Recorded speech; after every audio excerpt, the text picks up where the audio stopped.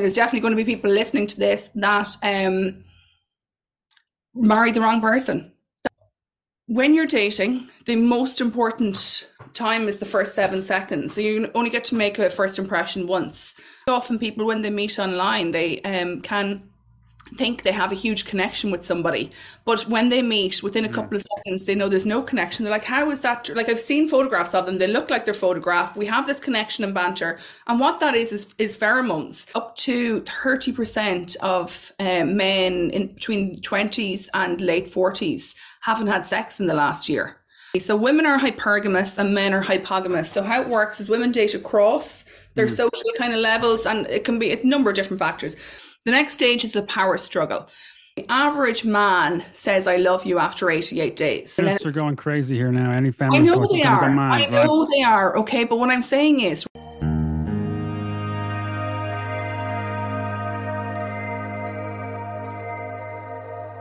Mairead Loughman, thank you for joining me. A real pleasure to meet you, Connor. Delighted to meet you too. Okay. So where are you from? Where did you grow up? So I'm from Mullingar. I grew up in Mullingar. Great, kind of centrally located in Ireland, which is always fantastic. But yeah, it's a great spot. If anybody's ever looking for a nice weekend away, come and visit Mullingar. And is there anything, say, in your formative years or growing up or in your education background that propelled you towards your current profession, matchmaking and dating, can you think? I don't particularly think so. I suppose when I was growing up, I was the person in the teenage years that we were all the time matchmaking my friends. So I was definitely the one, because I was quite confident. Now, I wasn't very loud or anything like that, but I did get the benefit of maybe romantic partners and, you know, the romance and the dating side of things. I think it was probably romantic movies and actually the person that set up a lot of my friends. And so when a lot of my friends then started getting married on the back of me having match made them in our late teens and early 20s, I had gone off to work in finance and I was loving that career. It was a very male-dominated industry. And I suppose when the recession hit, I worked through that and I realized, like, this is not what I want. I'm way more creative than this. I'm way more feminine than the financial industry would allow you to be. And so I just decided, when, you know, I realized how difficult it was to meet new people. I realized how difficult it was to find love. And so I said, right, let's just do this. So you set up a company called Find Love, right? What does... Sorry, no, Love HQ. Oh, sorry, Love HQ. What does Love HQ do? So I'm a professional matchmaker. It's essentially, I meet all of my clients in person. So I have a consultation with the client, as I was saying to you there a few moments ago. I travel all around Ireland meeting clients in person, which is the most important part of, I would say, my service, is that I meet every single person in person, not Zoom calls, not another member of staff. It is me that meets every single person. I meet people in Dublin, Galway, Cork, Limerick, Kilkenny and Mullingar. Sometimes if people are moving home from being abroad, living for years, or are moving to Ireland and really are looking to immerse themselves completely in Ireland and move back home properly, I will have a Zoom consultation with them, but yet they still have to meet me in person before they go on any dates. I then arrange all of their dates and then I follow up with them after each of their dates as well. So that's hugely important. It's a full service, kind of step by step. Some people really need no help. All they really need is the introduction and off they go. And next thing, you know, a couple of months or a year or two later, you get a wedding invitation or photographs of babies some random Tuesday morning, you know.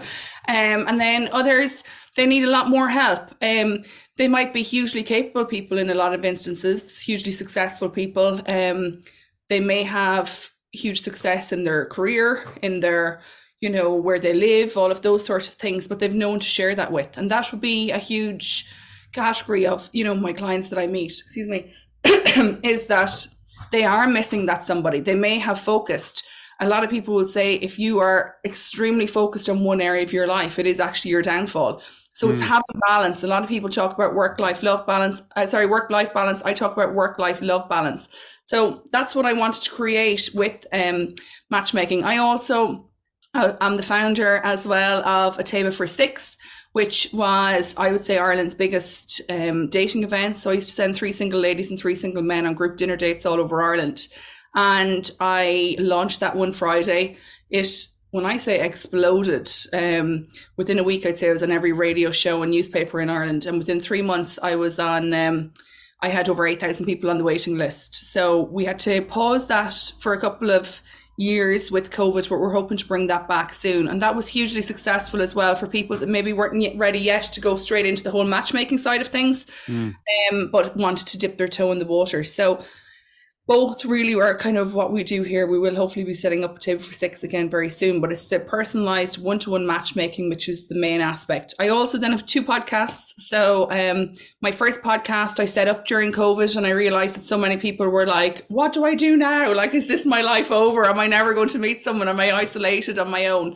What I found with a lot of clients, they live alone. Because they were successful, they lived alone. They owned their own house. They went from having very busy lives. A lot of them were traveling all over the world, might be in, might say to me, I can't meet that person for another 3 weeks because I'm working in America, and then I'm going to Amsterdam, and then I'm going here, there and everywhere. And so, we'll be trying to schedule in their dates in between all of that, to them literally being stuck at home, all of their pastimes gone, all their holidays cancelled, and literally having nobody outside of that. They're just living on their own.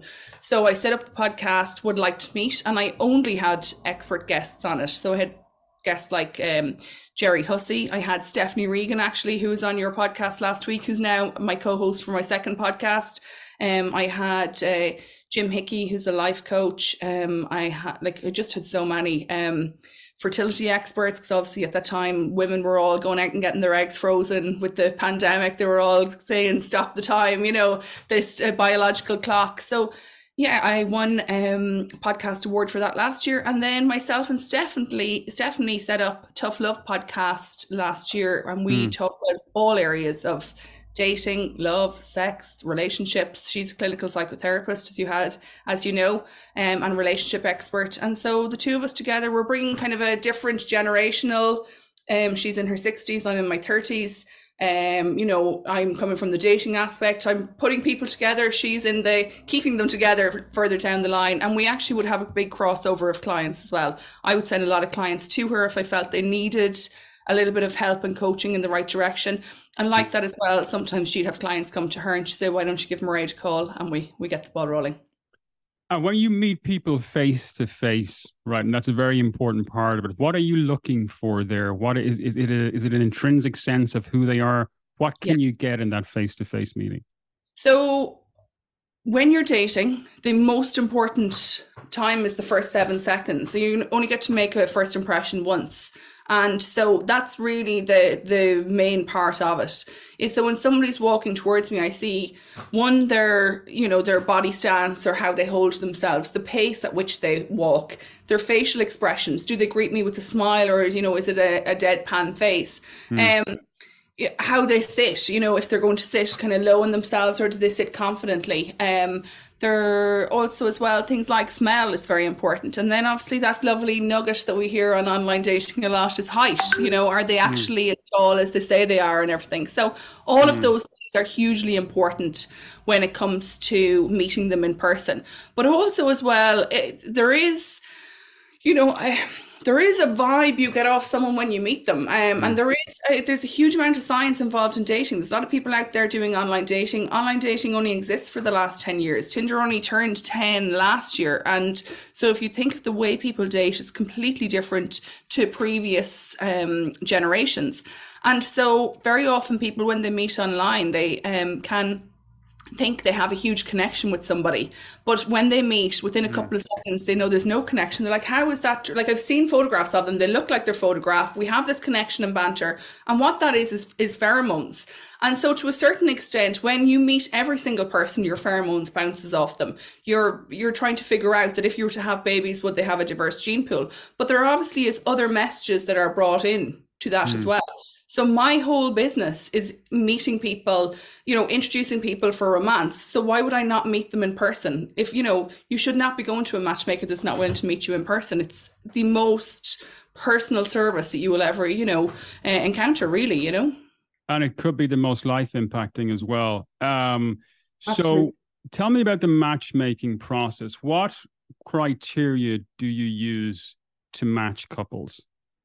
There's a number of different factors. Obviously, Location is probably the first because, where they come to meet me in the country, and where they're able to meet. I match people up to an hour and a half maximum, unless somebody's looking for something very specific and we agree it beforehand that they're willing to travel a little bit more or they travel a lot as part of their job. So yeah, location obviously one. Sex obviously is hugely important, whether they're looking for male, female, so all sexualities. And everybody's welcome at Love HQ. I don't care who they are. There are no borders. There's no, limits on love. Everybody should be able to find love and should be, accessible to dating and love. But main things that I think are really important. And there's some that are really important, but there's also some that is, I call them the superficial nonsense bullshit stuff that people come with. Okay. So I think lifestyle compatibility is hugely important. Whether or not people want to have kids, it's like literally, are you going to go out this door or this door as to the type of people that I can introduce you to? Whether or not they have children themselves. Believe it or not, so most of my clients now say they will not date someone that smokes. That's a huge deal breaker. Now there still are some that, are open to it, but that is a huge factor as well. Age is obviously something. I don't think age should be a huge factor myself. Unless you're under a bit of pressure time wise for having children and everything like that. The way I match people as well can be very different as to whether or not they have been married before and already have children versus if they are looking for their second life partner, or third or fourth in some instances, because the criteria they're looking for is very different. So the biggest decision and the most important decision that will have the biggest impact in your life ever is the person that you decide to spend your life with. Yeah, and if we're being really honest, Connor, nobody puts really any effort into it. Like, most people are happy to stick in their comfort zone. They don't give it any really thought. There's definitely going to be people listening to this. Excuse me. There's definitely going to be people listening to this that married the wrong person, that did the right thing by them, by what society would have expected or by what their family expected, or they got pregnant or whatever it is. There is a lot of that. And, or just went on the next step at some stage that was just the right thing to do. So, you have to take all those things into consideration. That sort of person that comes back to me then to meet their next partner, what they're looking for is very different. All of a sudden, so very often when men come to me first, in their 20s and 30s, they might be like, oh, she has to be really attractive. Have you got any Instagram models? That sort of thing.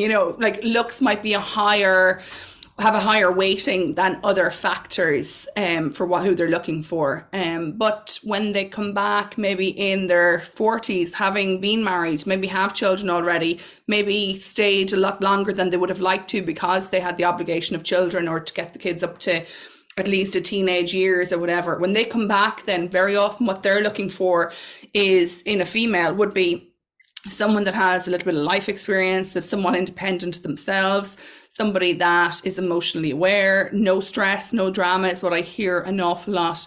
And looks are not from who? These are from men looking for their second partner. Their second, we'll say, life partner. So especially if you're married for a long time already. So no stress, no drama would indicate a contentious, probably, dare I say, it's slightly traumatic first go around. The plus the men have been through the divorce process. So, and okay, so do you find people have unrealistic expectations at this stage, at the start of the process, and how do you deal with that? I think age has a big influence as to whether or not people have unrealistic expectations. I think early 20s can be a little bit, they need a little bit more down to earth, realistic. This is who you are. Even starting with, this is our starting point is you, so like we might need to do a little bit of work or coaching on you before we send you out. Or sometimes, excuse me, sometimes as well, they might say, I want these characteristics. So I want a lady that's like super driven, entrepreneurial, has her shit together, has her own business and is completely independent. But in the same person, I want someone that's a really good mom, maybe stays at home, and a traditional kind of partner, and I'm like, okay, wait a second. This person works 60 hours a week and this person probably only has time to work 10, 15 hours a week if that's what you want her to be. So we have to have a realistic expectation as to what they're looking for.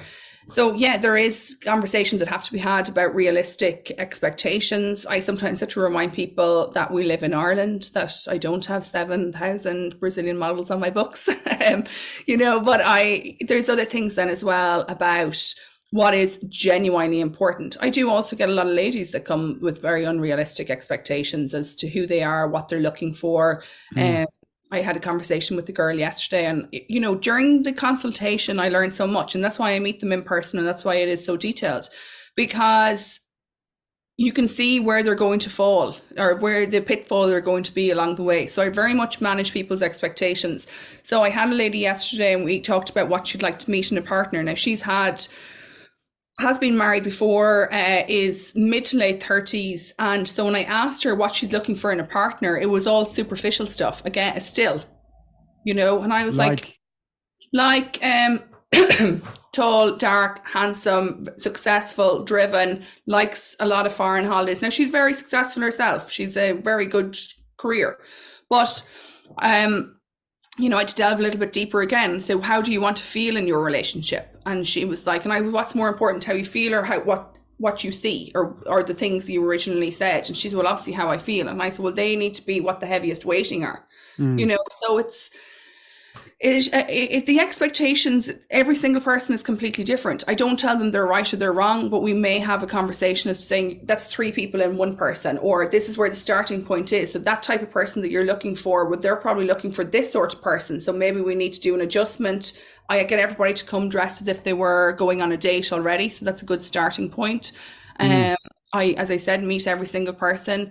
In Ireland, most people are great, the gift of the gab. Every single woman asks me for a guy with a good sense of humour. So if I meet a guy and he's very serious, I'm going to tell him, every girl, lady, whatever the age are, they want to meet a guy with a good sense of humour.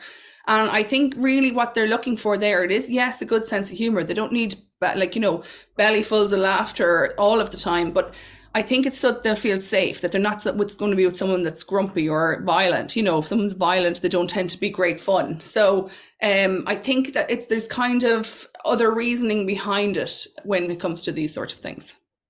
And also it's about the mood then that would be created. So if you have somebody that's affable and light, they're going to create a light mood. So a playful mood, if you like. Absolutely, yeah. And look, everybody wants somebody that's going to enhance their life. Nobody wants to come home in the evening and as they're walking in the door going, oh my God, what am I going to expect when I open this door? Am I going to be in trouble? Am I late? Did I do something earlier this morning or leave something plugged in or the immersion on or whatever it is? Nobody wants to live like that and be walking on eggshells. So I think that's why a lot of ladies ask for that. Okay, so in your experience, what is the challenges or the misconceptions people have about dating, right? So we know that a lot of people get quite nervous and anxious before that first date, right? What challenges do they have to overcome, especially on the first date? I think first of all, it's getting into the right vibe. Or actually, if we probably start is getting out of their comfort zone. Are they genuinely looking for love, or are they just looking for something casual? We might touch on very briefly the fact that up to 30% of men in between 20s and late 40s haven't had sex in the last year, which is a huge amount. Now, these are figures coming out of America, but if we actually look at it, there's something happening there. Men are getting their dopamine hit somewhere else. So a lot of them are getting it from porn. A lot of them are getting it from video games. They're getting it maybe as well from Instagram to a certain extent, or the whole retail kind of buying consumerism side of things. So if we look at that, it's like looking at really society and how we're kind of where dating kind of fits in. And I think it's very important that people come back to what is important in life. We've got a little bit lost with the shiny, fast things in life, as opposed to actually having someone to share it with. As I said to you earlier, a lot of my clients that come to me, they are very successful.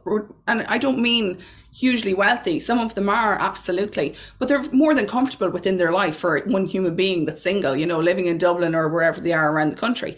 So if you actually look at it from that perspective, they only want to meet someone that's going to enhance their life. So it's one deciding that they want to meet someone. Now, for most people, the motivation for them coming to matchmaking, for a lot of men in their 30s, it is that they would actually like to start a family, and 40s. I get a lot of men right up, like I have everybody from ages, we'll say 21 to 83. 83? 83, yeah. Wow, fantastic. Crazy, yeah. I met a gentleman yesterday in Galway that's 72, 73, that came to me. And look, we're always looking for matches. So if you have parents in that age group or grandparents in that age group and you're listening to this, send them on to me, because all we want to do is help as many people to find love. But if we look at what people are actually looking for, they've gotten distracted and their love is not as important to them. And unfortunately, I think the pandemic did help a lot with people realizing, look, I don't have that special person in my life. But I think a lot of men, unfortunately, leave it on the long finger. They think they don't have this biological clock. If you actually look at your fertility, realistically, you should be having children as early as possible as well, because there are a lot of complications within the lady's pregnancy, increase in miscarriage, autism, things like that, the older the man is. So if we look at those sorts of things, it is very important. But the main motivation for most men coming to me in their 30s and 40s is, right, they just bought a house. We call it the taxi light theory. In New York, when the taxi light is on, they're available. But like a lot of men that might have just bought a house, that may have just gotten to the level of their career that they're now comfortable and they can kind of plateau a little bit, that they were living in Dublin for years and have just moved back down home because they've built a house down there and now have the option to work from home. So those sorts of things are motivations for a lot of people to come to me. Obviously for ladies as well, it would be to meet someone to start a family with. So that would be our main age group, but I would still have hundreds. Like I've matched over 7,000 people since 2016, all over Ireland, all age groups, all walks of life. I also do a thing called the Farmer Wants a Wife. So I have people from the most westerly part of Cork to the most north of Dublin and the most easterly point of Ireland as well, and everybody in between. But they would be the main reasons why people would come to me, Conor.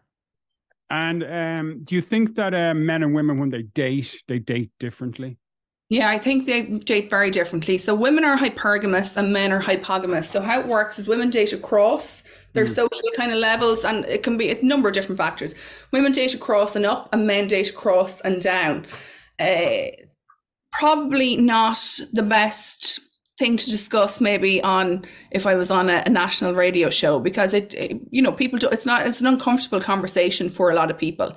But essentially there's a lot of research done, but there's 4 main characteristics, and they say that in traditional male and female matches, men need to be higher in 3 out of 4 of the following. So age, height, wealth, and then education slash social status.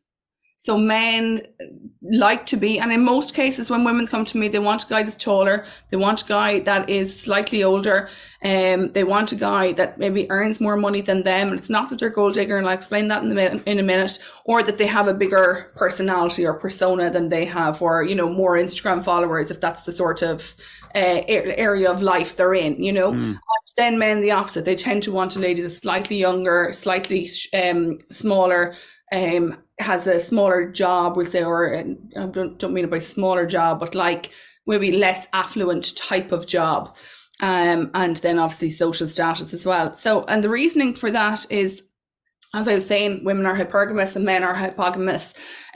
Women, if they have a baby, they automatically drop a number of points when it comes to their social status. And look, I try and keep this out of matchmaking as much as possible, but there is a certain level to it.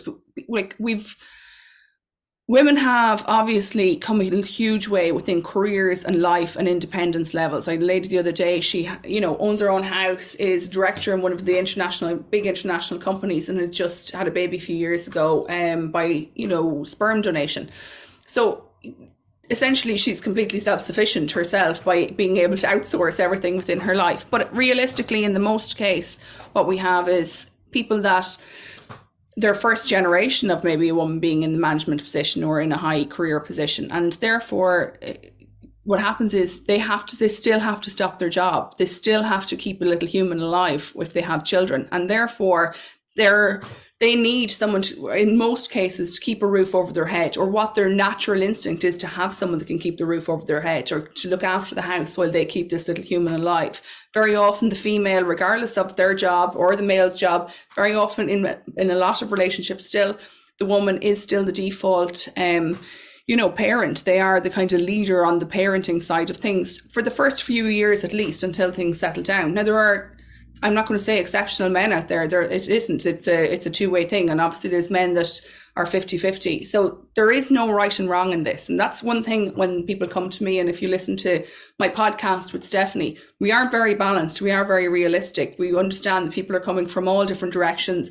We understand that there is the most part, what we often talk about, it's the probability of our clients or where the kind of average sits. But obviously we get both sides of it. But yes, the way men and women date are completely different. And so women obviously want to meet somebody that is at least their equal or slightly bigger with those characteristics that I described, and men the opposite. And it's not just, in some cases, it is absolutely in the most case. Now, I do see exceptions to that. I see exceptions to that where people have achieved something on their own merit within their life, or have done a lot of personal development, self-development, self-exploration, are very emotionally aware, things like that. And so I did mention a few months ago is the superficial nonsense bullshit stuff.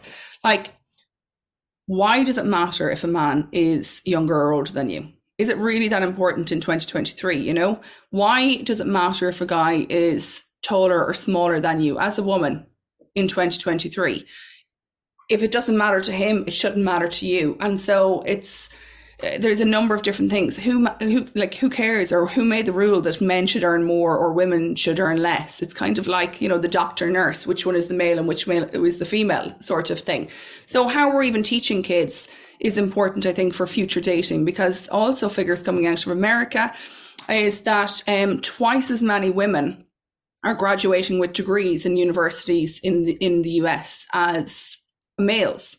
Now, if we're just measuring degrees, all of a sudden it's like, oh, women are way more educated. But actually, if we look at maybe apprentices and we look at trades and things like that, which, let's face it, we need all of those things to have a house and a roof over our head. So, when you only start measuring in one direction, and that's the great thing about people, is everybody's different. For every, as my granny says, for every sock, there's a shoe. So if you're not finding your person in the way that you're dating, come to someone like myself, because guess what? I have all sorts of everybody here. I just recently had a guy, he's looking for a female-led relationship. He's extremely successful in his career, very independent, has his own house in a very nice place, a part of Ireland. He's tall, he's handsome, all of those things. And I, said to him, what does a female-led relationship mean to you? And he's like, well, I just make so many decisions in work all day that I don't want to come home and have to be the man of the house, when, I would like a lady that's nearly like my equal, or can like push forward in other areas. I like a lady to be more dominant because I have to be the dominant energy in work. So there's lots of different types of people out there, and you wouldn't know that that's the type of relationship he's looking for if you meet him online. And not things like that are not always received well if you meet someone online or out and about. Yeah, plus we know that what we hear is that females do like men to lead. So that could present him with a slight problem. Yes. Okay, so you mentioned... Or the perception can be that he might be lazy. One lady, when I suggested him, she was like, is he just really lazy? And I'm like, no, it's a completely different vibe than that. So we should continue speaking, yes. So you mentioned 3 out of 4 things that men need to be higher in terms of the hypergamous relationships. What I'm hearing there as a man is, okay, it's going to take some time, right? Hence the reason why men will probably delay. So status, power, influence, wealth, money, those things don't drop into your hand when you're 20 years of age and you're a man, unless you inherit them, which is unlikely. So it takes you time to build up to that level of influence. So I can understand why men would delay and delay and delay, and then boom. Okay, so that's very, very interesting. Okay, so moving from the dating phase to the relationship phase, right? So I've watched a lot of people online that they suggest in preparation for this conversation, and people like David Buss, 3, 4, 5. How long should people be dating, in your view, before we start to move into the relationship phase? Are we talking 3 months, 6 months, 3 weeks, 3 dates? What do you think works? I'm going to say that every body is different. Okay, so the reason I'm going to say everybody is different is because they are. It depends on how emotionally aware they are. It depends on how ready they are for a relationship. But most of all, and the most important thing in any relationship, is communication. How good you communicate. If you are in a relationship with someone that's poor communicating, has bad flirting skills, has bad honesty skills, is coming from a place that they probably should have went to therapy for a few weeks before they started their next relationship, long distance relationships, all of those sorts of things. There's so many variables. Okay. Now, in theory, I would say if it's your first big relationship, I think you should be at least a year dating before any huge decisions. I definitely think you should definitely wait a year before having kids or getting married. 100%. I think you should wait a year. Other than that, it's up to yourself. I would say to a certain extent, you need to be aware if it's too good to be true at the beginning. I would just be slightly aware of love bombing, which is kind of narcissistic characteristics that they love bomb you with everything you want to hear and everything, and then they retract it, and it can be quite difficult to get out of that relationship. So be very careful. If it's too good to be true straight on, just question and slow down. Is this love bombing? Do I still have my rose tinted glasses on? There's 3 stages of love. One is the romantic stage. So that's where the rose tinted glasses are still on. Your hormones are through the roof. The sexual energy is through the roof. The big build-ups, they even have to look at you and you're just like tingling all over sort of phase. Okay, so that's the romantic stage. You do not, if you can hold off falling in love in that stage, that's a very good bit of advice. The next stage is the power struggle. I would say this normally kicks in about 5 to 6 weeks in. The rose tinted glasses start falling off a little bit, or kind of starts falling down the face a little bit. And I think this is no harm. Also, you're probably meeting each other a lot more. You're probably spending time with each other a lot more as well. The power struggle, there's 2 things that can happen at this stage. One, you can keep on going, okay, and communicate very well. And the chances are you'll get to the 3rd stage, which is your happy ever after. Or at this stage, I think what happens to a lot of people at this stage, and I actually kind of, I nearly set a timer for about 4 or 5 weeks in for my clients that I've matched up, and I'm like, oh, they're very happy over there, but I'm just going to give both of them a phone call just to let them know. What happens at this stage is the power struggle. So maybe he has been late the last 3 times, or has had to reschedule the date the last 3 times, or maybe she, I don't know, didn't turn up, or whatever it is. There's can be something, or they put maybe football training in front of, as a priority instead of your date, or something like that. And at that stage, you are starting to fall in love. So the average man says, I love you after 88 days. The average woman after 124 days. Now, I don't know where they came up with both those figures, because somebody must be saying, I love you back, and they're going to wait 40 extra days without saying, I love you.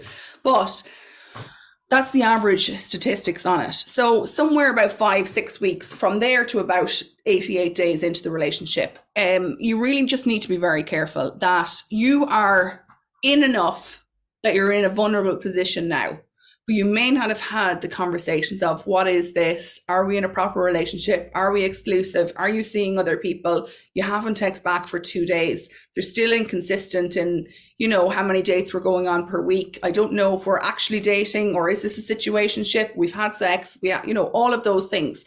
And at that stage, for a lot of people, it's easier to self-sabotage than to continue with that relationship. And the reason people self-sabotage is because, at least in that way, if they end the relationship, or they do something that the other person ends the relationship, at least they can predict the outcome. It's a familiar feeling to them. So they're less vulnerable. They are less kind of left out to chance or what could happen. And for a lot of people, they're not control. Control as Yes, well. control as well. For a lot of people, they're not good at being outside their comfort zone, so they're certainly not okay with their heart being left outside their comfort zone. And you see this a lot with very successful people. And this is why a lot of very successful men and women are single, because they are so good at business, and they are at the stage now, especially in their 30s and 40s, they are at the stage that they're in a management position. They know where everything is. They know how much money is nearly predicted to come in for the next 2 years. They know how much stock is coming, what day it comes on, everything like that. That's fair enough. That's their business. And so they're financially, everything is fine. But your heart is your most vulnerable part of you. And it is a reflection of you. Because so if your business fails, you can set up another business. But your heart is so exposed and so vulnerable. And that's a scary place to be in 5-6 weeks in. Also, as well, what you have to remember is when you have sex with someone, especially women, their bodies are absolutely flooded. And that's why we say try and hold off as much as possible. Now, I'm not a big believer in like wait till day 3, 4, day 5. I'm just kind of like, here's the information. Just realize this is what's happening, when you have had sex with them. The oxytocin effect. The oxytocin, the noradrenaline, the dopamine, all the rushes that come with this. Women now think they're in love. So this guy can now come to you and say to you, you know what, I'm not really looking for a long-term relationship. You never had the conversation maybe before you had sex. I'm not looking for a long-term relationship. And, but like, do you want to go out for a pizza on Friday night and why don't you stay in my house? Chance there, she's kind of like, maybe I can convince him a little bit because my body now thinks that I'm in love with you. So it's all of that stuff is going on. So there is no right and wrong answer. It's kind of how much do you know about what's going on in your own body? How much are you aware? Do you know what you're looking for? Do you know the type of partner that you're looking for? Is this person the type of partner you're looking for? What type of life do you want? How do you want to feel in your relationship? All of those things are really important. So what type of conversations are you having with the person? So that's what I would say. There are certainly conversations that need to be had. Myself and Stephanie have that on our Tough Love podcast. What conversations do you need to have with someone before big life choices, like moving in together, like maybe giving up your job to move down the country to live with somebody, like getting engaged, like having a family, like getting married, all of those things. There are so many conversations that need to be had. And what I would say to anybody that's trying to improve any area of their life, get good at having uncomfortable conversations, but especially get good at having uncomfortable conversations with potential partners, with your other half. Because guess what? By having uncomfortable conversations with them, they become less uncomfortable. Like, I'm very fortunate in my relationship and that's partly why I do what I do, as I was in love and I realized, is this it? I am in love. You can be in love and it be the wrong person. And I realized I'm not really comfortable in this. He does drink too much. He's not, I remember standing in my bedroom, like absolutely bawling, crying. And I'm not a crier, but I was like bawling, crying, going, is this my life? Is this actually it? Is this what's supposed to be here? And I remember thinking to myself, this is like, I just want to be on my own if this is the shit that I have to be putting up with. And so luckily I moved away from that. But I did a huge amount of work on myself. And also from being a matchmaker, I was like, how do you get this 10 out of 10 relationship? And it's not that I was looking for perfection. It was just like, what are the elements that create it? And definitely communication is one of them. Next of all, if you're with the wrong person, your gut is telling you, like, if you don't want to be with this person anymore, there's no reason you need to give for breaking up with them. The actual words of, I just don't want to do this anymore, should be enough. Now, I know they're going to ask you 100 things. If you give them 100 reasons, they're going to come back with 100 alternatives to fix it. If you know in your gut, I just don't want to do this anymore, stop wasting time in the wrong relationships. The right people are out there. Do some work on yourself, get comfortable with yourself, what you're truly looking for in a partner, what makes you happy, what doesn't make you happy. And so I'm very fortunate when, with my partner, like straight away, our conversations have been 100% honest. And sometimes I'll say to him, I just need to have a conversation with you about something. And I just put it out there. And then I'm like, sorry to be annoying, but I just need to have that conversation. He's like, I actually really like the way your mind worked on that.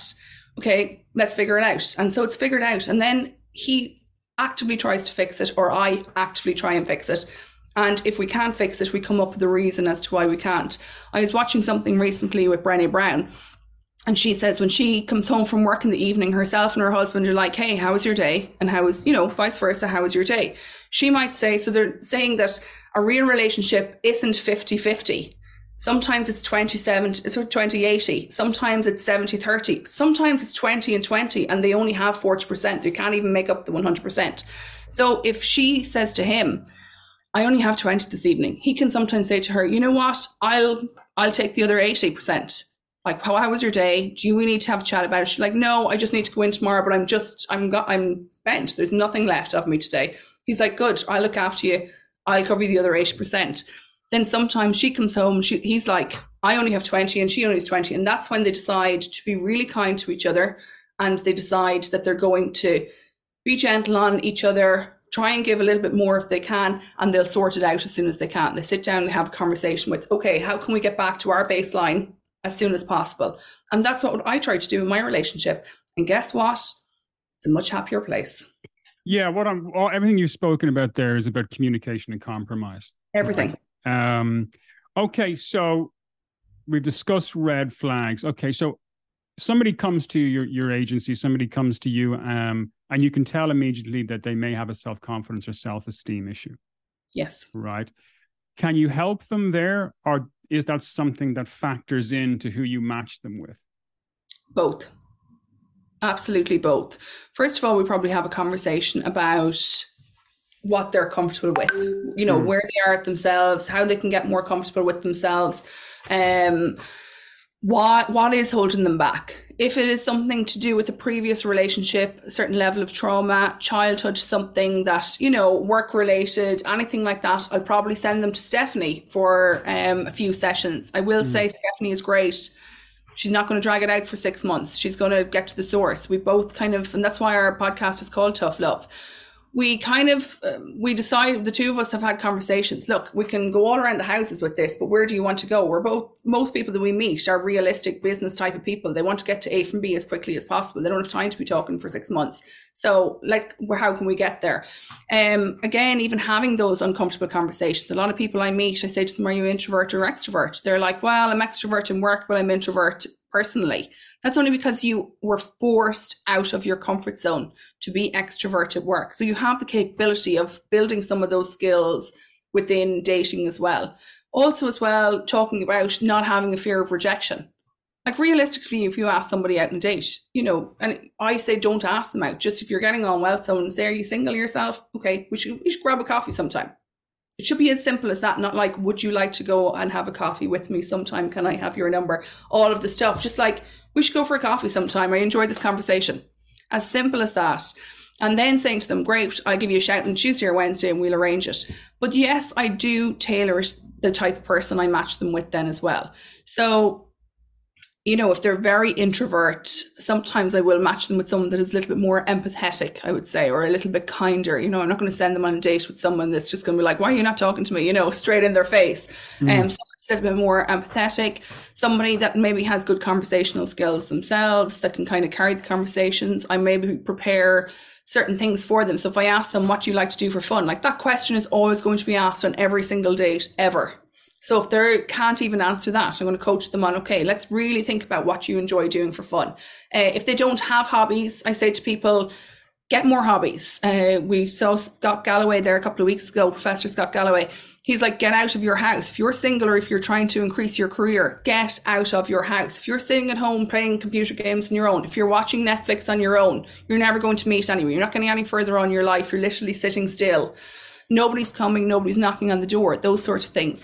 So I help them to increase their skills in those areas. Irish people are really bad at flirting. What's the issue with it? Get good at that. I have a great friend. I was out for drinks with her a few years ago, and I was quite nervous about flirting. It was before my matchmaking days, and I remember watching her in action one day, and I was like, holy shit, what the hell is this? She's like, oh my God, I love flirting. And I was like, I'm attracted to you because of this. The way she talks, the way she moves, everything like that. And so I really just kind of observed her, and I was like, I really want to up my flirting skills. And now I love flirting, and I think everybody should get used to that, even touching their arm, even being able to look in somebody's eye. their mouth, there's subliminal messages you can give someone if you're chatting to them. Maybe look at their lips as you're talking to them. It does give them a subliminal message that you would like to kiss them. Giving people a compliment is really important. You can kind of trick yourself. I also say to people, if you're really shy and not confident, start with conversations that are easier. So by just jumping straight into standing in a bar, talking to someone you fancy, like that's going to terrify you. And let's face it, probably set you back about 6 months. But how about the next time you go into a shop, chatting away to someone and saying, hey, how are you? The weather's fabulous out, isn't it? It's lovely. And, just starting conversations elsewhere. Well, the important thing there is to make sure that if you are chatting, you don't have expectations of a result. So you just chat for the sake of chatting, not trying to get from point A to point B. 100%. And it makes it 1,000 times easier. You mentioned something there I wanted to ask you about, right? So you're working with clients. Mm-hmm. Not every date is going to be successful. You're going to have to deal with them in terms of rejection and disappointment and build them up. So you're going to probably have to build them up again and build a little bit of self-esteem back and then send them back out on their next date. Would you do kind of a forensic examination of what happened on the previous date, or would you just sweep it aside, or what does that process look like? It depends. First of all, I do manage expectations at the very beginning. So I often say to people, I'm not going to guarantee that you're going to fall in love. I'm not going to guarantee that you even meet someone that you have chemistry with, because I can't have anything to do with chemistry, but you will see why I matched you with each person. So it starts at the initial consultation, and that does kind of help with the rejection as well. So, if you're 2 dates in or 3 dates in and they decide they want to change a direction, that does help. I call every single person after each of their dates to see how they got on.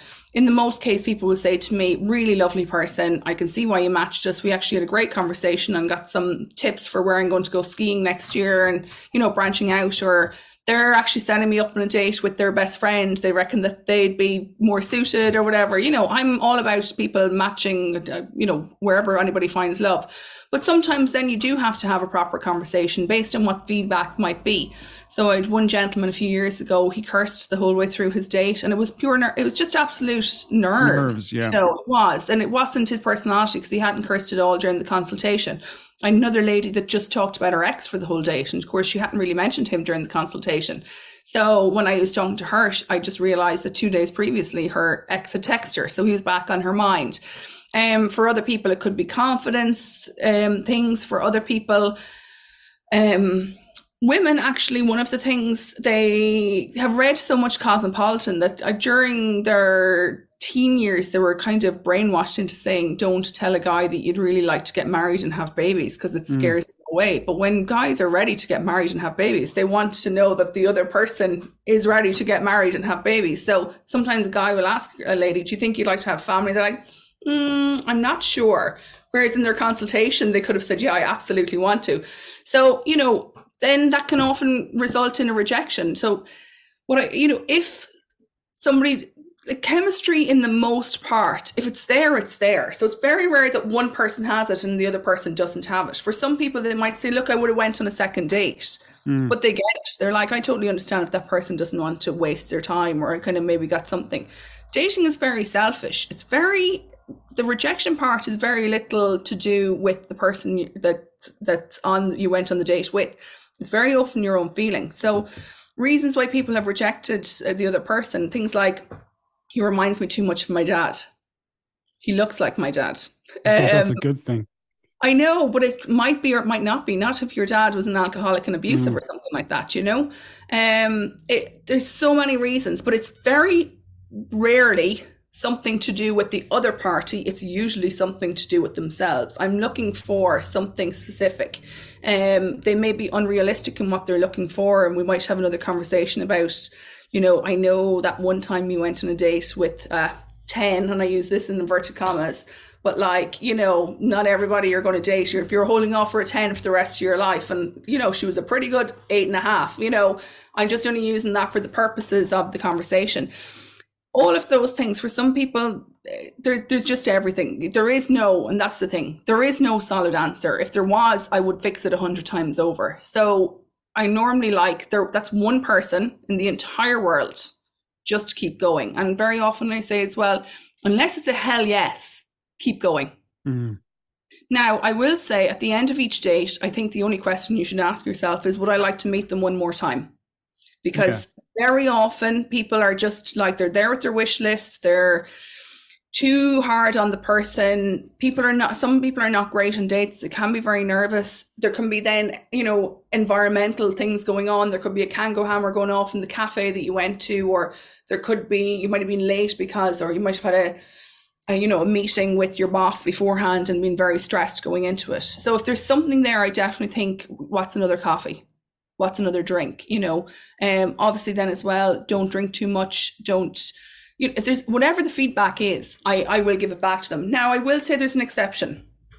Sometimes I find that some of my clients, the fault is never them. It's always the other person, the odd time. Okay.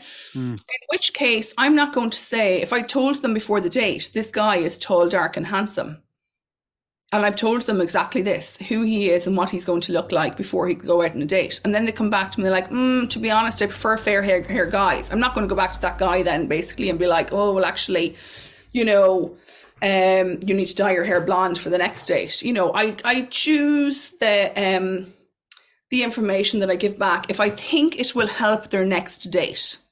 If I just think it's somebody's personal preference, or if I think that somebody's being too harsh or something, I will alter my feedback if necessary. But I will always give a solution. Yeah. Plus, the tall, dark, handsome thing, those are immutable characteristics, right? They can't be worked on, and they're nothing to do with a person's character, integrity of who they are. I spoke to a bunch of guys, single guys in their late 30s, 40s.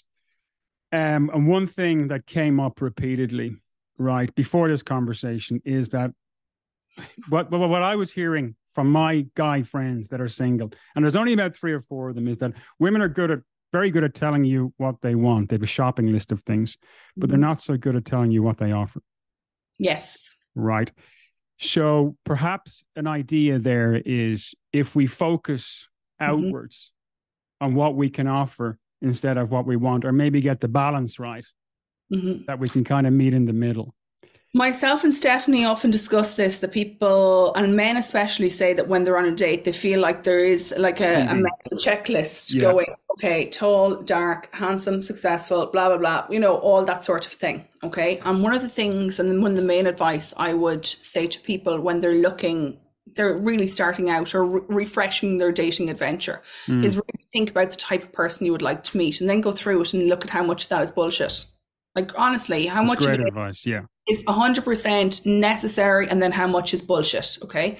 Then looking at and that sort of person, then who do they date? Like, are they looking for you? So you're looking at self-reflecting back at yourself. Now, for a lot of women, they're confused because they are working in a very male type of industry. It doesn't matter what industry you're in. Okay. If you're working for women, you are very often in your masculine energy. You are scheduling, you're working to a timetable, you are looking towards targets, you're keeping business going, you are, whatever it is, frontiering and presenting yourself constantly. Okay. Now, when a man goes on a date, he is not looking to date his equal. He's not looking to date Stephen Accounts. He's not looking to date the guy that, I don't know if it'd be me or him, that wins the sales target this month. He doesn't care. He doesn't care. He doesn't care what you do. I've said that at least because that's probably why my voice has gone, by the way. I've done 18 consultations in the last 2 days in Dublin and Galway. And he doesn't care. I must have said it at least 8 times. He does not care what you do. And the more successful a man is, the less he cares about what you do. Now, it's not that he's not interested and he doesn't care about you. It's more that he wants to know that if you're to get married and have a family, which is what most people want, it's not what everybody wants, and I want to say that as well. But if you were to get married and have a family, are you going to be his wife? Are you going to be the mother of his children? Are you going to be kind? Do you see him? Or do you need to compete with him? Are you going to treat him kindly? Are you going to treat him like the man of the house? And as much as, everybody has masculine and feminine. Feminists are going crazy here now. Any feminists? I know they are. They are. Okay. But what I'm saying is, right, how long people are on this earth for thousands of years. Okay. And if we really think about it, people are on this earth for thousands of years. It's only in the last 2 generations that people are actually women are actually heading up businesses, frontiering. Now, I will say I come from a long line of, my granny was self-employed. She had her own knitting factory with 50 people working for her. My mum is self-employed and I'm self-employed. So I get it, okay? I also worked in finance for years, and I was the first female to work in the company that I worked in with over 100 men doing that same job. So believe me, I did it, okay? That doesn't work when it comes to dating. So I used to go on dates and I would be like, oh, I was salesperson of the month last month, or I won a sales target, or I won this, or I had whatever number of new clients, and like business. Like that is what business is. No matter what business you're in, that's what business is. But actually dating is different. So some people say to me, oh, I felt on the date like I was on an interview. And it's like, well, you were. You were, and that's why you're not going on a second date. So think about it. What is a woman looking for? They are looking for a man that's going to provide. They're not gold diggers. They are looking for a man that's going to provide, because guess what? If you're having babies together, and we're just talking about the traditional, I have same-sex relationships. I'm open to everybody coming to me, okay? We're looking at the male-female relationship right now and having family. Just the traditional, we'll say, or what was all normally, or what is traditional to Ireland, we'll say, to now. Women are looking for a masculine man, and men are looking for a feminine woman. And it is as simple as that. And sometimes women say to me, oh, well, I really want a guy he has to be masculine. It's like, okay, but on your date, are you coming across as a masculine man? Like, honestly, are you just trying to sell yourself? And it's not really their fault, because all day long they're used to present themselves and everything. So what happens, they're extrovert in their job, they're introvert in their personal life. So they now go on their date. And so the first thing they're doing, first of all, they're nervous. They try and present themselves. So they power dress. And second of all, then they are going to go straight back into what they feel comfortable with when they feel nervous, and they're going to default into their masculine energy. So what I say to clients is, tap back into your feminine energy. I did it myself. This is why I found love myself. And the reason I found love myself is because I tried to figure out what was feminine again. So actually what I started doing is, I like my nails to be red, but I started doing natural again, because I thought that was softer, or pink. Okay. And I really kind of took account of when I felt more feminine myself. I used to, at the weekends, I would wear a lot of pink. I don't feel comfortable wearing pink when I'm working for some reason. So what I would do is I would wear a lot of pink at the weekends. I made myself a playlist of love songs.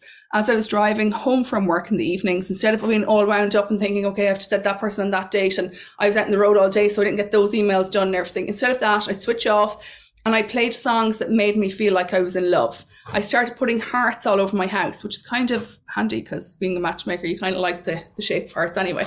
And I just kind of tapped back into when I was happiest.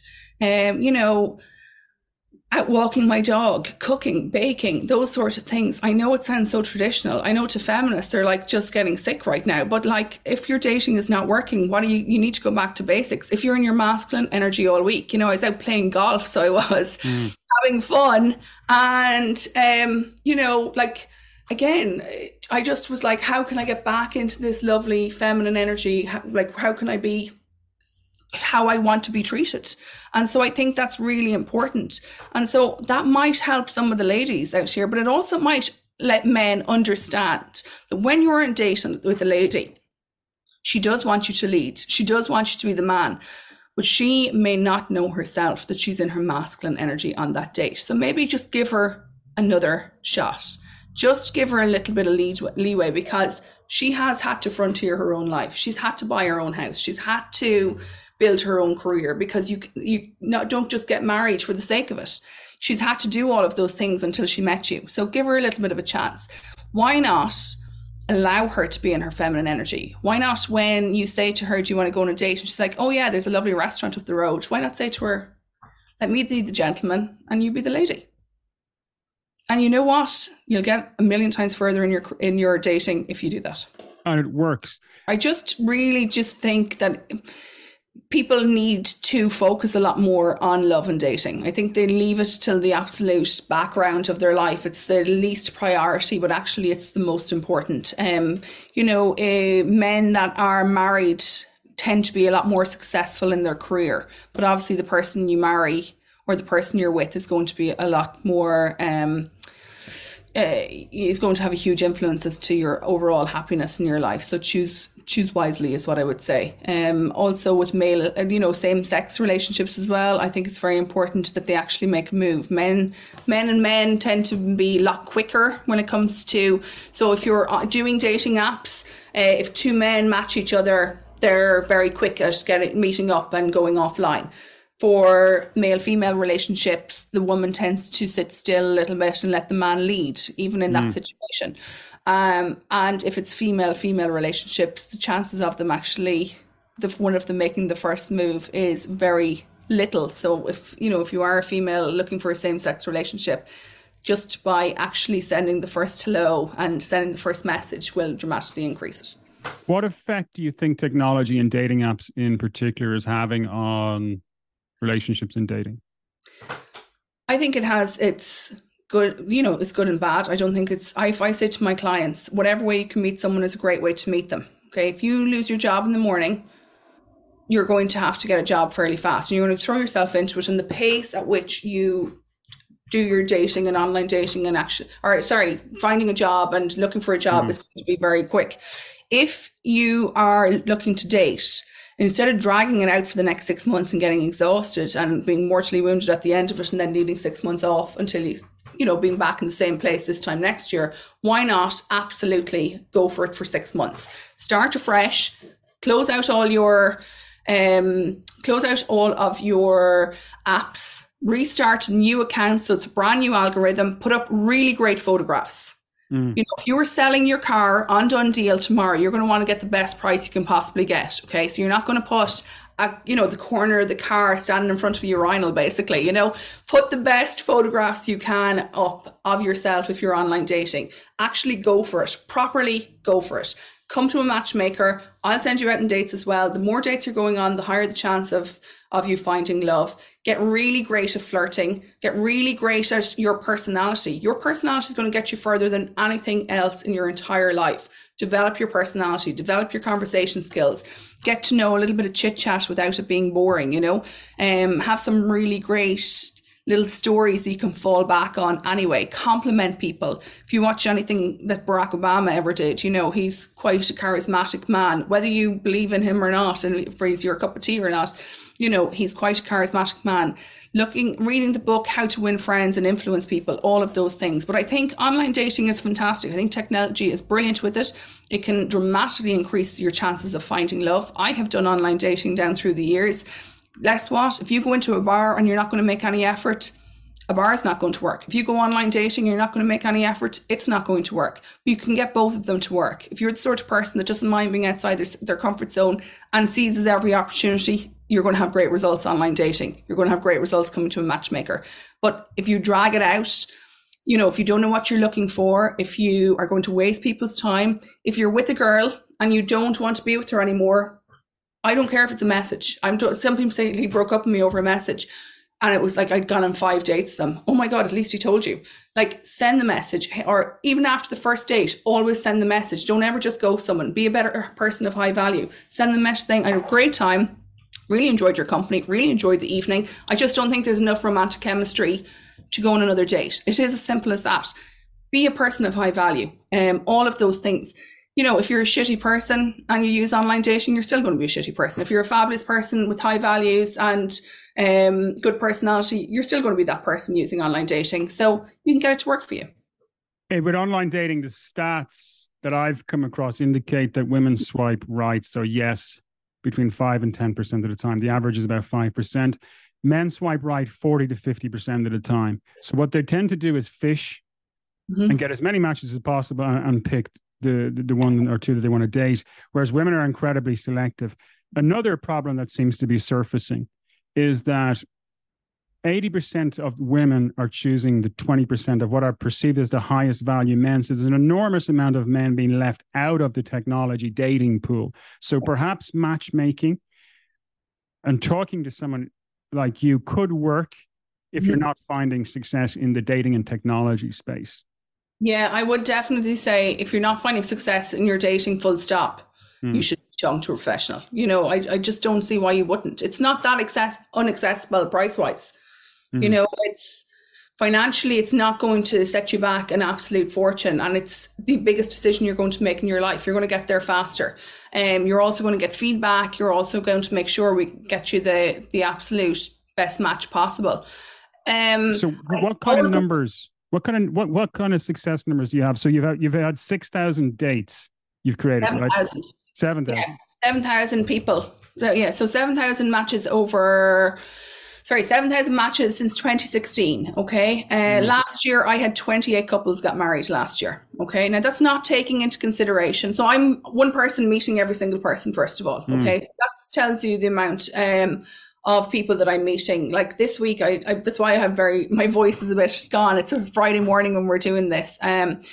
But you know, like there's a lot of couples out there that never want to get married again. So they're also in those figures that moved in together. Like, you know, they're not in those figures, the people that moved in together. The people, like, it's great matching two people that just can't find the right person but are well able to date or don't have the time to be out swiping, or because I get a lot of people that are maybe in the public eye. I get a lot of people that are barristers, solicitors, surgeons, Gardaí, people that don't want to be seen on Tinder, basically. So you have all those, maybe business owners in a small town. Like I'm from Mullingar. There's a lot of business owners from here and all over the country that come to me because they don't want their 50 staff, their brothers and sisters, cousins, everything. People know each other. Ireland's a small country. People that are bereaved or widowed, those sorts of things, they don't want to be seen back online dating 6 months later, but they have to get on with their life. So those sorts of things. So we get a lot of those people as well. Sorry, what did you say to me before that? What did you ask me? Well, it was about the success, the numbers, what is success like? So like success could be a long-term relationship, but doesn't necessarily have to be marriage. Yes, exactly. So like successfully, I don't have anybody that's ever says to me, I regret coming to you. There's a lot of people that might go off as well, date that person for 2-3 years and then come back to me. I get a lot of referrals from people, even people that may have gone through all of their dates and haven't found their lifelong partner throughout that process, because I'd never guarantee that I'm going to have 100% success rate with anybody, but may have gone through the process but still sends their sister, their best friend, their cousin, their brother, whatever it is, to me. So I have a huge amount of success. It's not measurable. You know, for some of my most success, I would say, is somebody that might come to me, they're 42 years of age and say to me, I've never been on a date, I've never had sex. I get those people as well. Like for me, success there is not even finding them someone. Success there is coaching them to a point where they're actually able to ask someone out on a date and get them to the stage where they're dating someone or confident enough to be able to do that. Also as well, people that they're maybe widowed, getting them back out there. There's a lot of people out there that haven't gone on a date in 16, 20 years. There's a kind of a trend there of people that had huge relationships in their early 20s and were so traumatized after them, never got any therapy after it. So they wait another 10 years before they go on another date. And all of a sudden they're coming to their late 30s. They kind of realize they want to have a family. How do they get back out there? So all of that is success. I don't see success as just being happily ever after.